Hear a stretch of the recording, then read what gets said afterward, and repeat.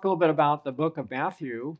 Actually, I'm interested in, we're going to talk mostly of Matthew chapter 2, but we need to get through 1 because the background in there.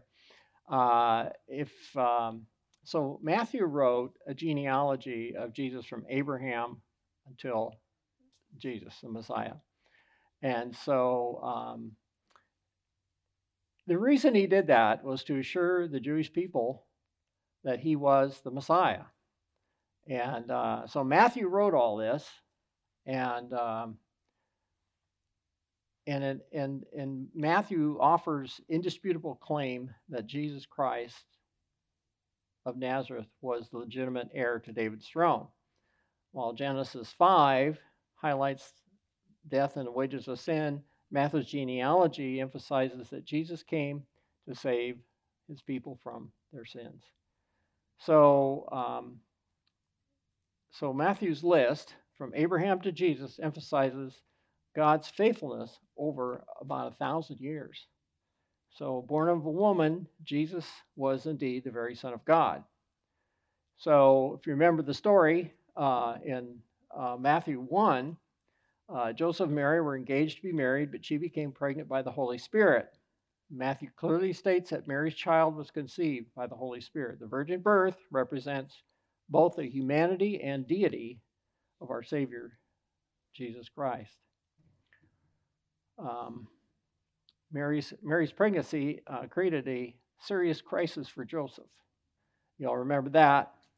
And so God intervened and communicated directly to Joseph with an angel. And the angel also appeared to Mary and announced her situation, and also that the name of her son will be Jesus. And the name Jesus points to salvation from sin, and the name Emmanuel points that God's presence with us. So God became man to enable sinners to live a new life. And I remember Dr. David Jeremiah, he always said,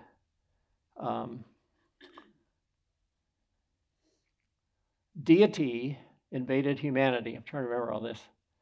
Eternity invaded time. Yeah, think about all that. And royalty invaded poverty. I thought that was really kind of a neat explanation of the whole situation there. So God keeps his promises. We know that. And at the right time and place in human history, the Son of God became man. So God revealed his plan to Mary. He reassured Joseph and told him what to do next. You may not understand the whole plan of God for you and your life, but he will faithfully give you what you need to take the next step. And that's what he did to Joseph. And so we'll talk about that in just a minute. So the costly steps of surrender and obedience, what is God asking of you?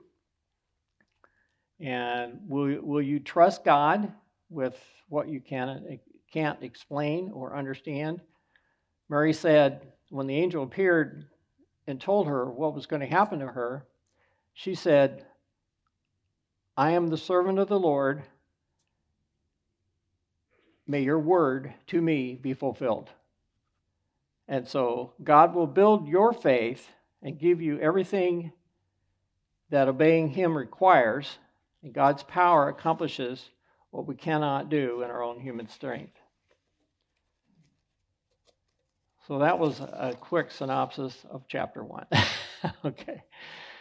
So I recently have been working through Matthew in Bible Study Fellowship. So this is fairly fresh. And so I thought chapter 2 would be a really great chapter to go through because it had some unusual things in it. And I borrowed a few things from our teaching leader, and then we there's a lot of stuff in our notes and stuff. So I'm just going to go through the verses, and we're going to talk about some of the stuff that happened. So in Matthew chapter 1, it says, Now when Jesus was born in Bethlehem of Judea, in the days of Herod the king, behold, there came wise men from the east to Jerusalem, saying, "Where is he that was born King of the Jews?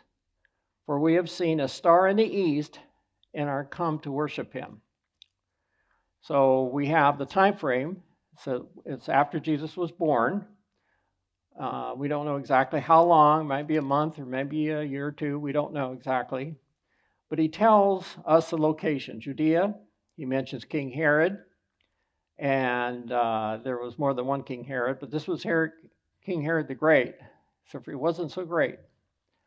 He did build a lot of stuff. He rebuilt the temple, and he was a paranoid guy.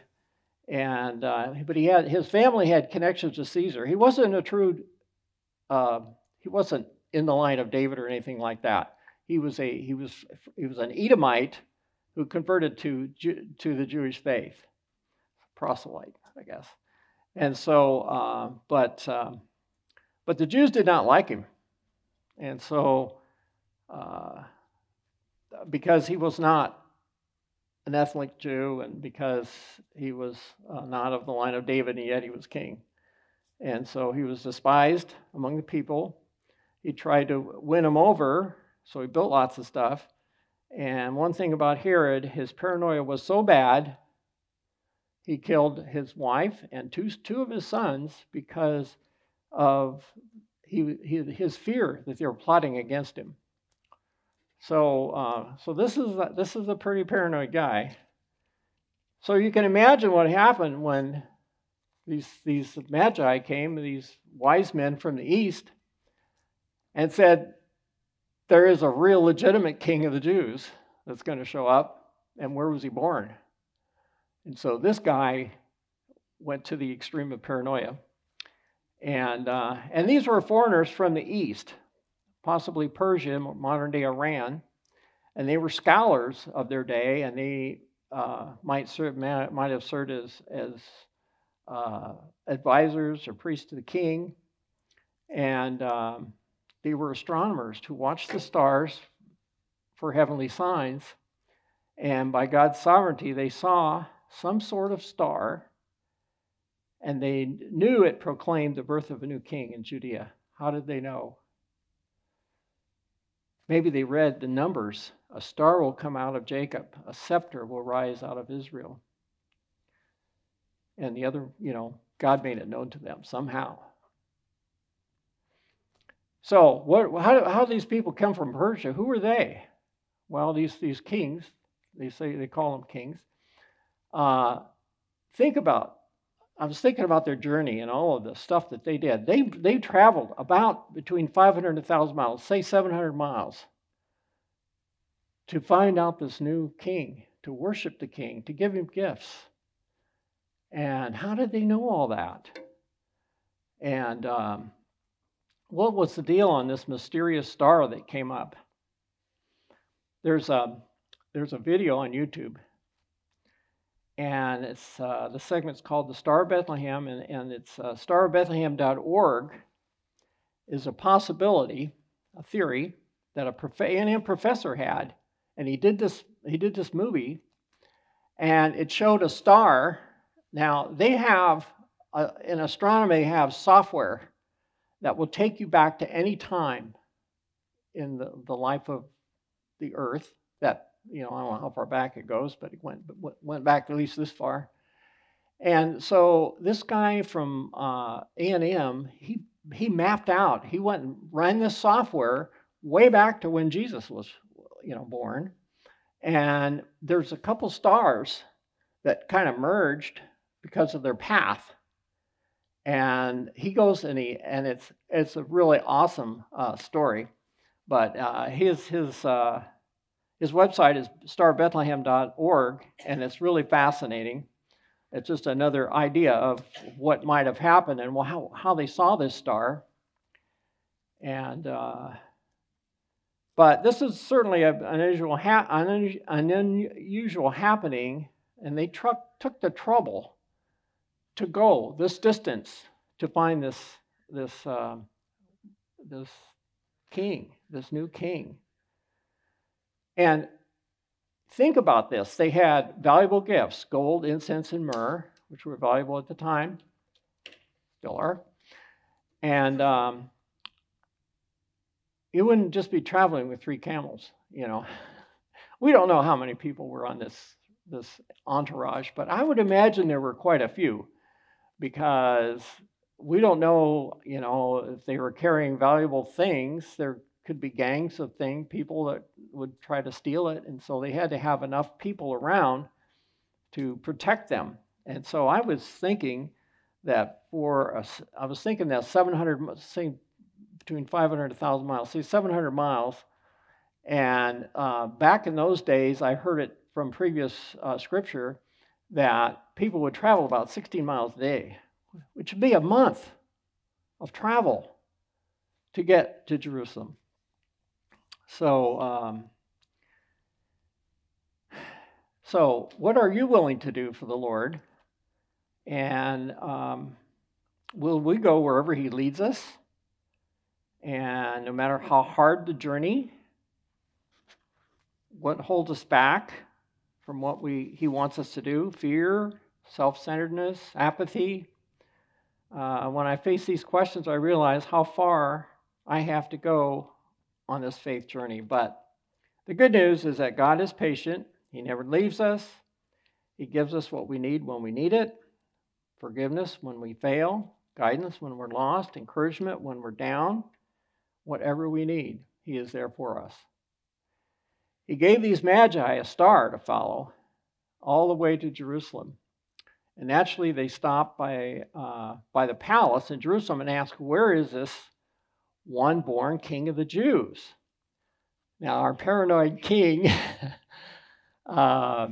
Herod, he knew he wasn't really had the qualifications for the king of the Jews, because he was not on the line of David. So he was really paranoid. So let's read the next 4 verses. When Herod the king had heard these things, he was troubled, and all Jerusalem with him. And when he had gathered all the chief priests and scribes of the people together, he demanded of them where Christ should be born. And they said unto him, in Bethlehem of Judea. For it is written by the prophet, and thou, Bethlehem, in the land of Judah, are not the least among the princes of Judah. For out of thee shall come a governor that shall rule my people Israel. So notice in verse 3, it notes that Herod was disturbed and all Jerusalem. Well, of course, the Jerusalem was Jews, and so it makes you wonder why all of Jerusalem was troubled. Verse 4, Herod wants to know about this new king, so he calls the people's chief priests and teachers of the law all together.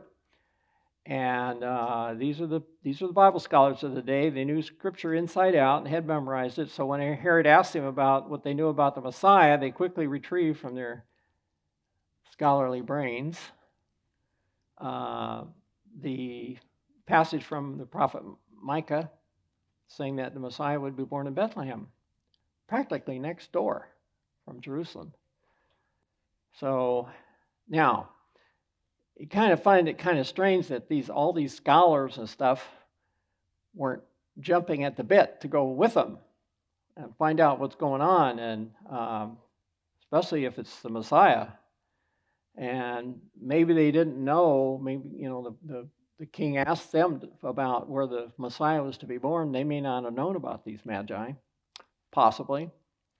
But even if they didn't, you'd wonder why Herod was asking the question. And these scholars have been waiting all their lives for the Messiah to come.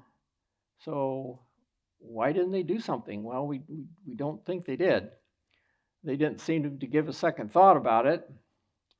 And this brings up the application type of question is, knowing the Bible is great and it's important, but if it does not affect our hearts or change our thoughts and actions, how much good is it really done?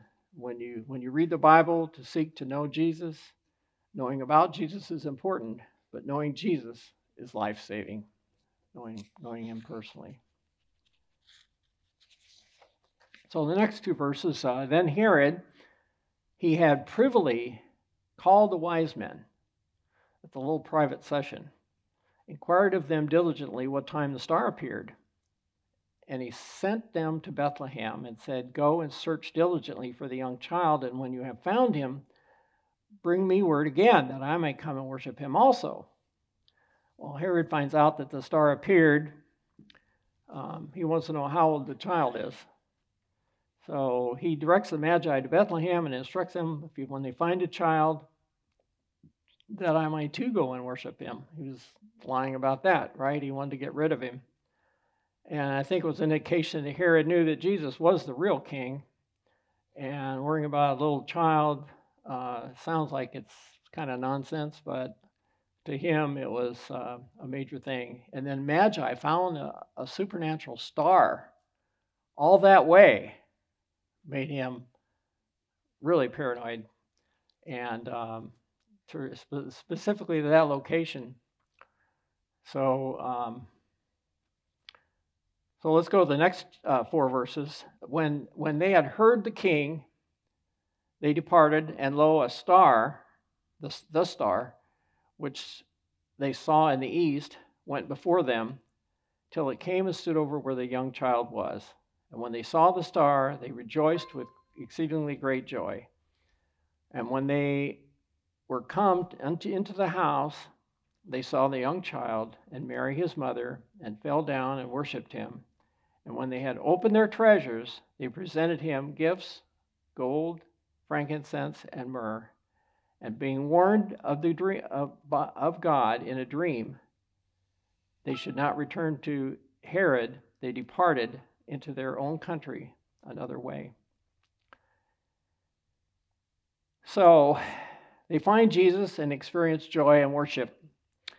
Their worship is followed by the presentation of these gifts, and then God warns them, don't go back to Herod. And think about this. The star proclaimed the king. He gave them evidence that they willingly followed the star. God gave them evidence. He confirmed this through the prophetic word, the location of the king, and he further led the Magi to the place where Jesus was. And God gave the same evidence to Herod and the rulers, and but they rejected it.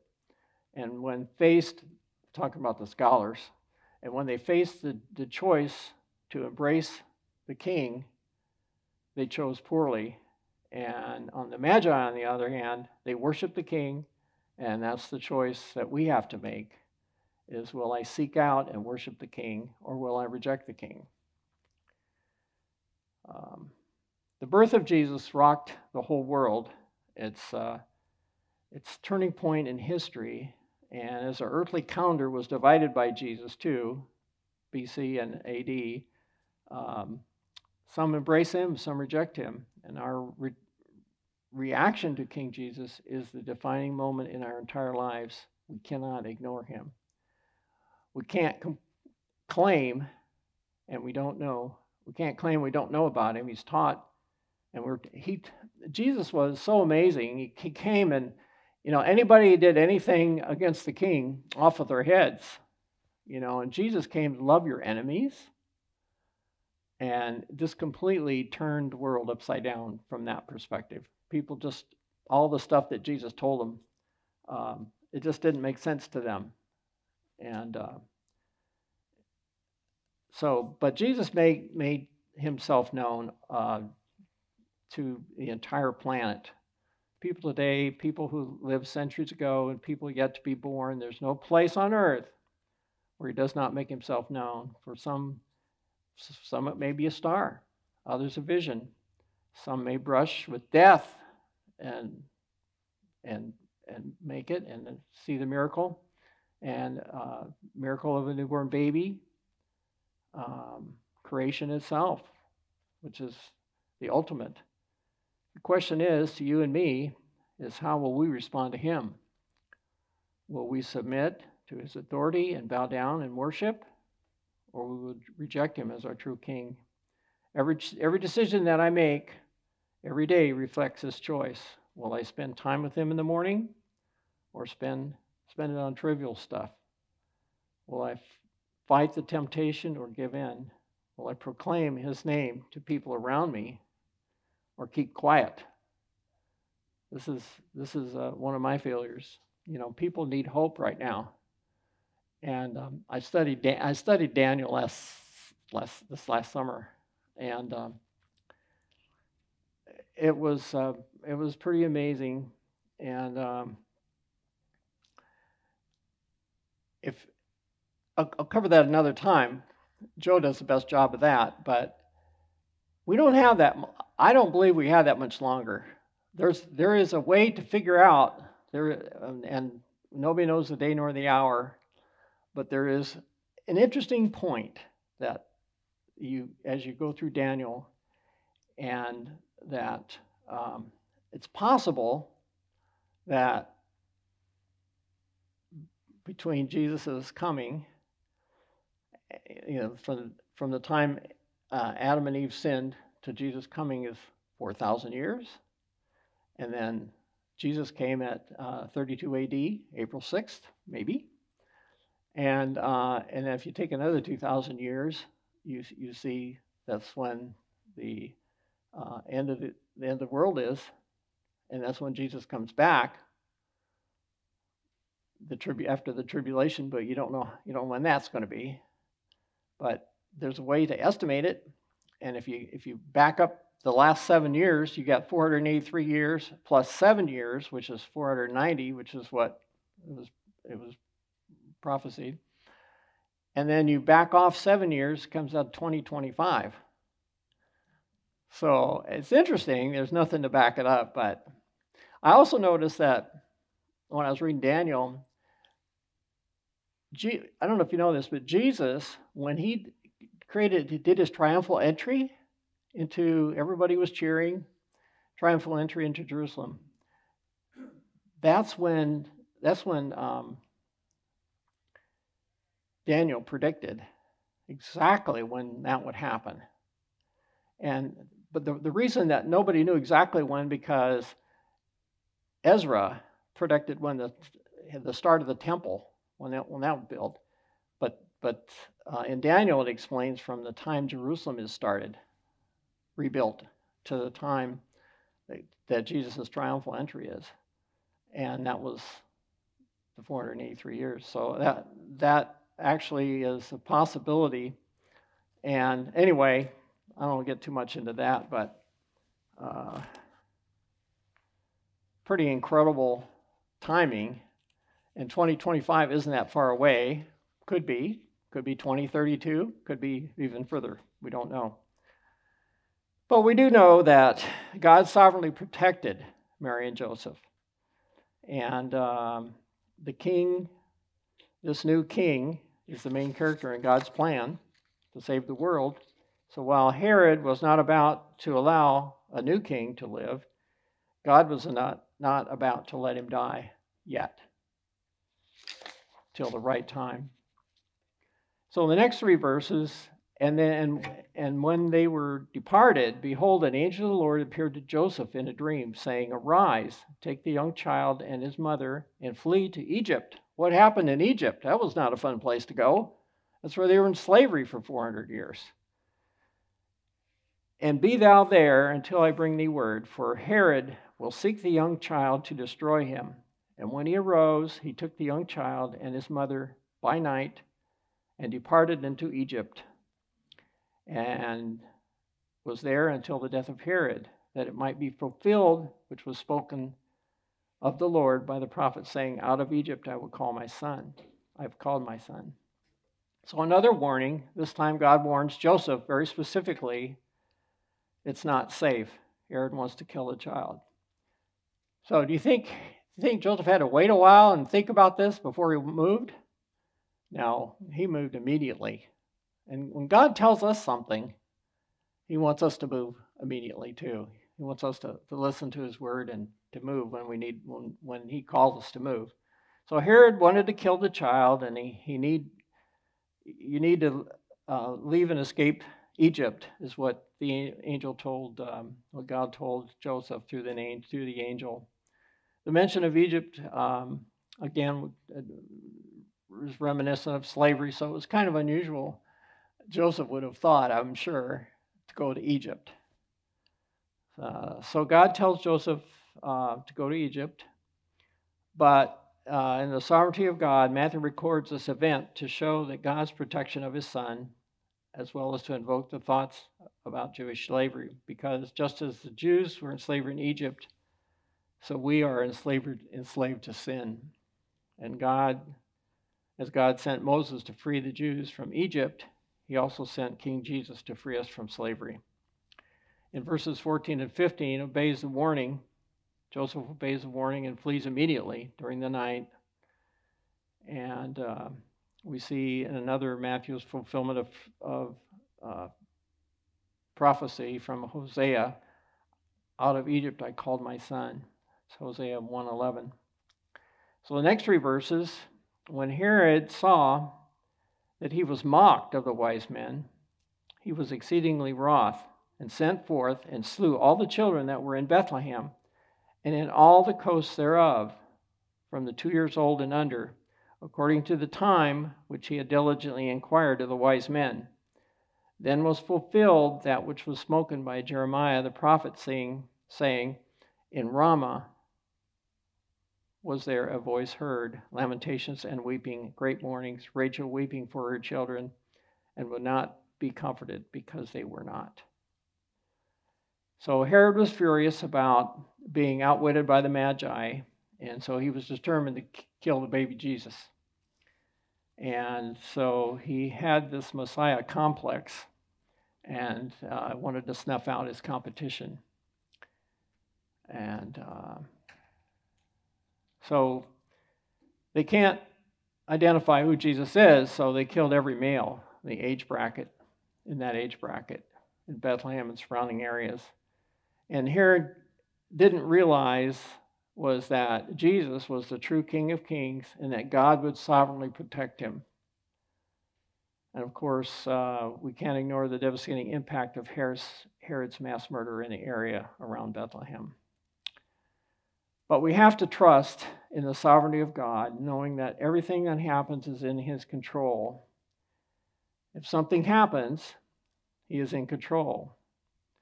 Even now, we think about all the oppression and things that may be happening in our lifetime. We never thought we'd ever see it.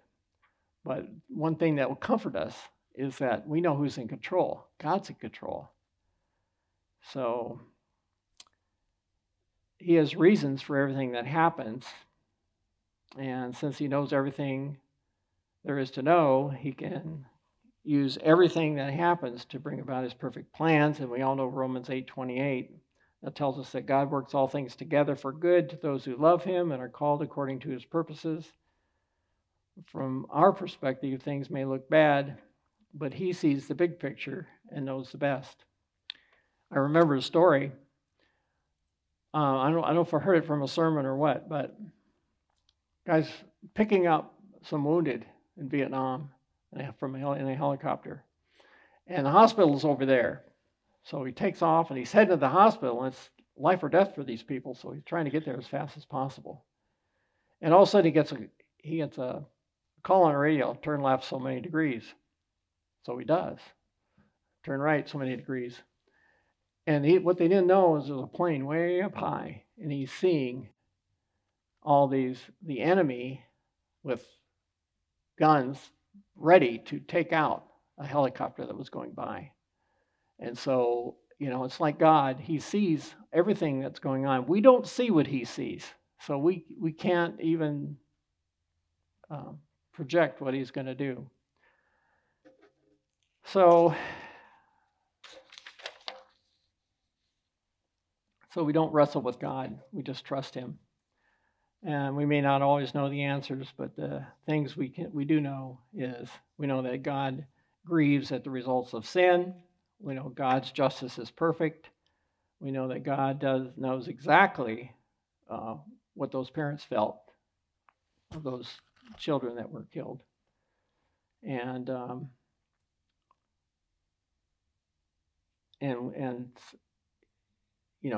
he watched his son die.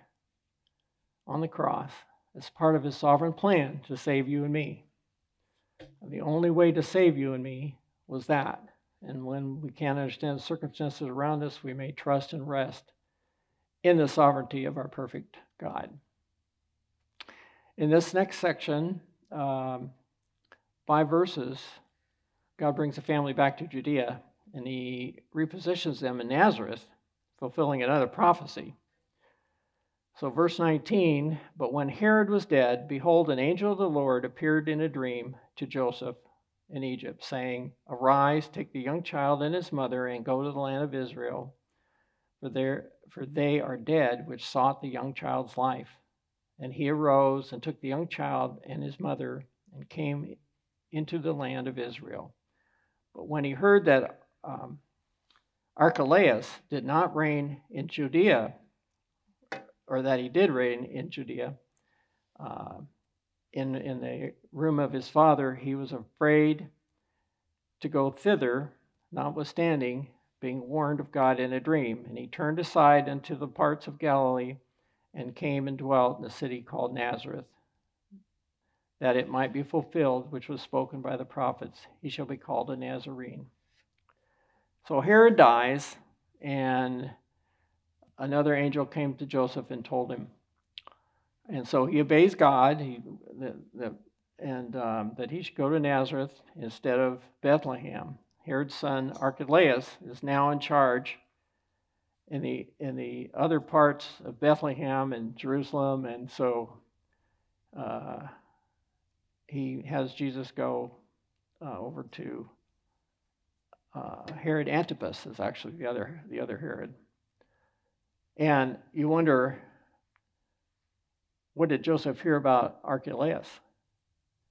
And what he heard was, this is what Josephus wrote, so he may have heard what had happened, and there was like 3,000 Jews that assembled in Jerusalem to take down a idol that was placed in front of the temple. And so Archelaus, even though he wasn't fully king yet, he ordered the troops to come in and kill all those people. So they killed 3,000 people at the temple in Jerusalem. So that word spread, and so Joseph had wise counsel to go to Nazareth. But so our sovereign God protects us, and while he does not always protect everything, our sicknesses and death, what he does do is safeguard his people for eternity. And later in the book of Matthew, it says, do not be afraid of those who kill the body, but cannot kill the soul. Rather be afraid of the one who can destroy both the soul and body in hell. So the protection God offers his people is a guarantee that he will live with him forever in a place where there is no sin, no disease, there's no murderous lunatics or terrorists, there's no more death or suffering or sorrow or anxiety, a place where there is only good, the place where King Jesus reigns. So we have seen God's sovereign hand throughout this chapter, planting ancient prophecies in his word about the new king, enabling this great star in the sky to get the attention of the Magi, guiding the Magi to where Jesus was, thwarting Herod's assassination plot, and guiding and protecting his family. And I wondered, think about God's sovereignty. After all, it's I believe he's sovereign. Then I can rest in the knowledge that he is captain of the ship. He is in control. He knows that his perfect plan will come about no matter what circumstances are. And I can know that I am firmly in his grip wherever he will lead me. I remember, if you remember my testimony a while back, just as I was getting ready to accept him, a car goes by. It says, Jesus is my co-pilot. It was Satan's way to try to distract me, because I know Jesus had to be my pilot, and I didn't want to give up my rights and my own control of my own life, but I knew that I had to do that. And so this was just a distraction. Jesus is my co-pilot. And so we're so glad that God is in control. We thank him for his sovereign protection, his all-seeing eye, his eternal love, his oceans of forgiveness, his unlimited power. So we thank God that Jesus Christ is the sovereign King of the universe. So can you make a decision to trust him no matter what? I had an opportunity one time to decide to trust him. So I had this project. I was a project manager at a oil and gas company, and I was supposed to take on this one project, and I did.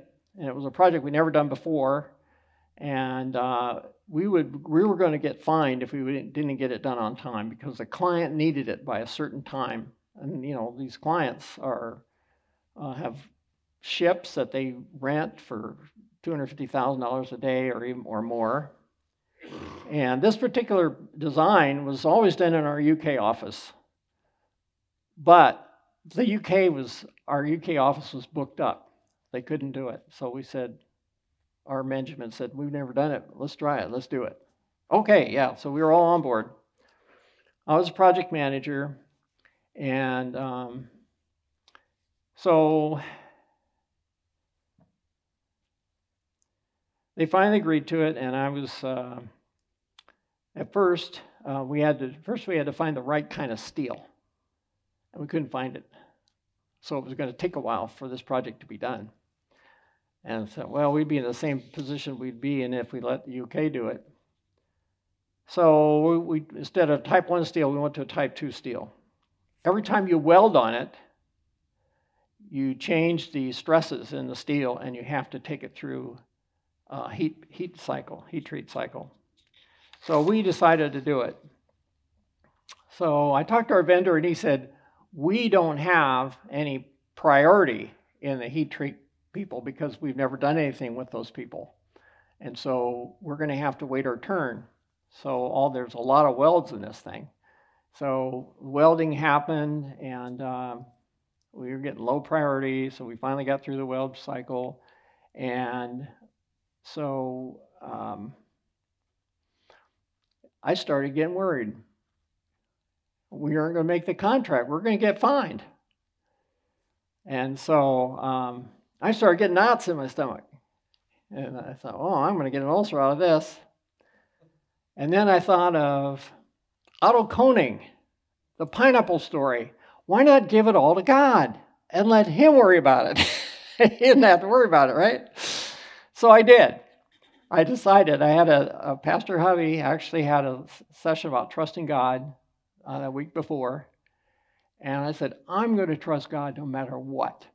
I'm going to make my decision right now to trust God. I can see we're not going to make it, or I don't know if we will make it, but God will never fail.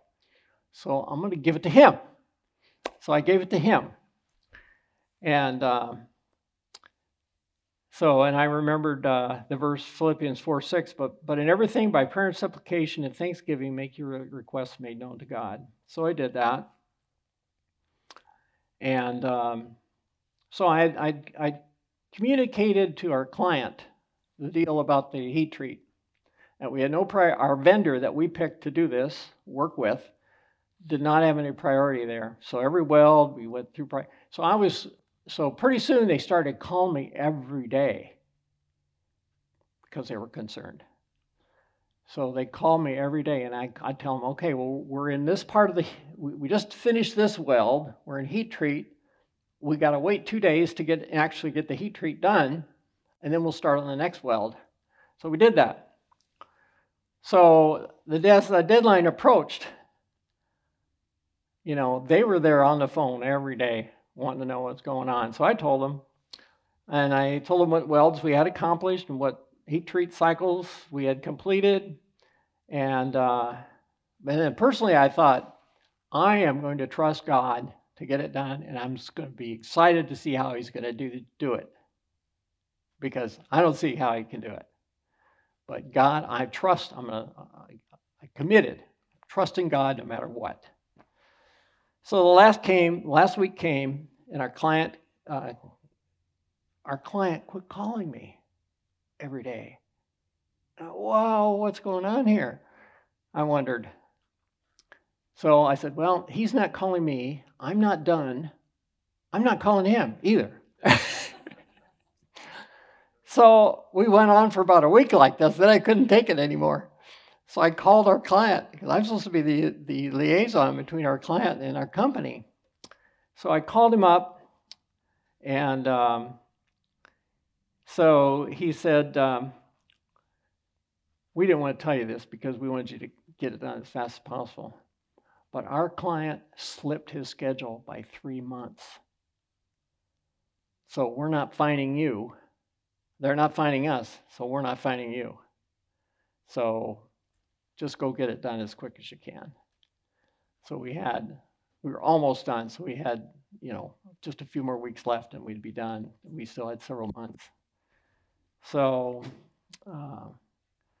I didn't figure out how the Lord was going to do it, but he did it. And so it really gave me more ability to trust God, because I knew that no matter what happens, he will come through. He will protect us. And I will trust him more. And Isaiah 41:10 says, "Fear thou not, for I am with thee. Be not dismayed, for I am thy God. I will strengthen thee, yea, I will help thee, yea, I will uphold thee with the right hand of my righteousness." And I just thought that was such a great verse. Let's pray. Heavenly Father, we just love you, Lord. We trust you. We need you so much right now, Father. And I know there's so many people out there that don't have hope. So, Lord, would you embolden us to spread your word. Tell them the truth, Father. They're not used to hearing the truth. We just pray that you'd give us the courage to tell them the truth, forgo our reputation, and just allow them to know you, so that they can trust in you and hope in you, have hope again. And Lord, we just ask this in Jesus' name. Amen.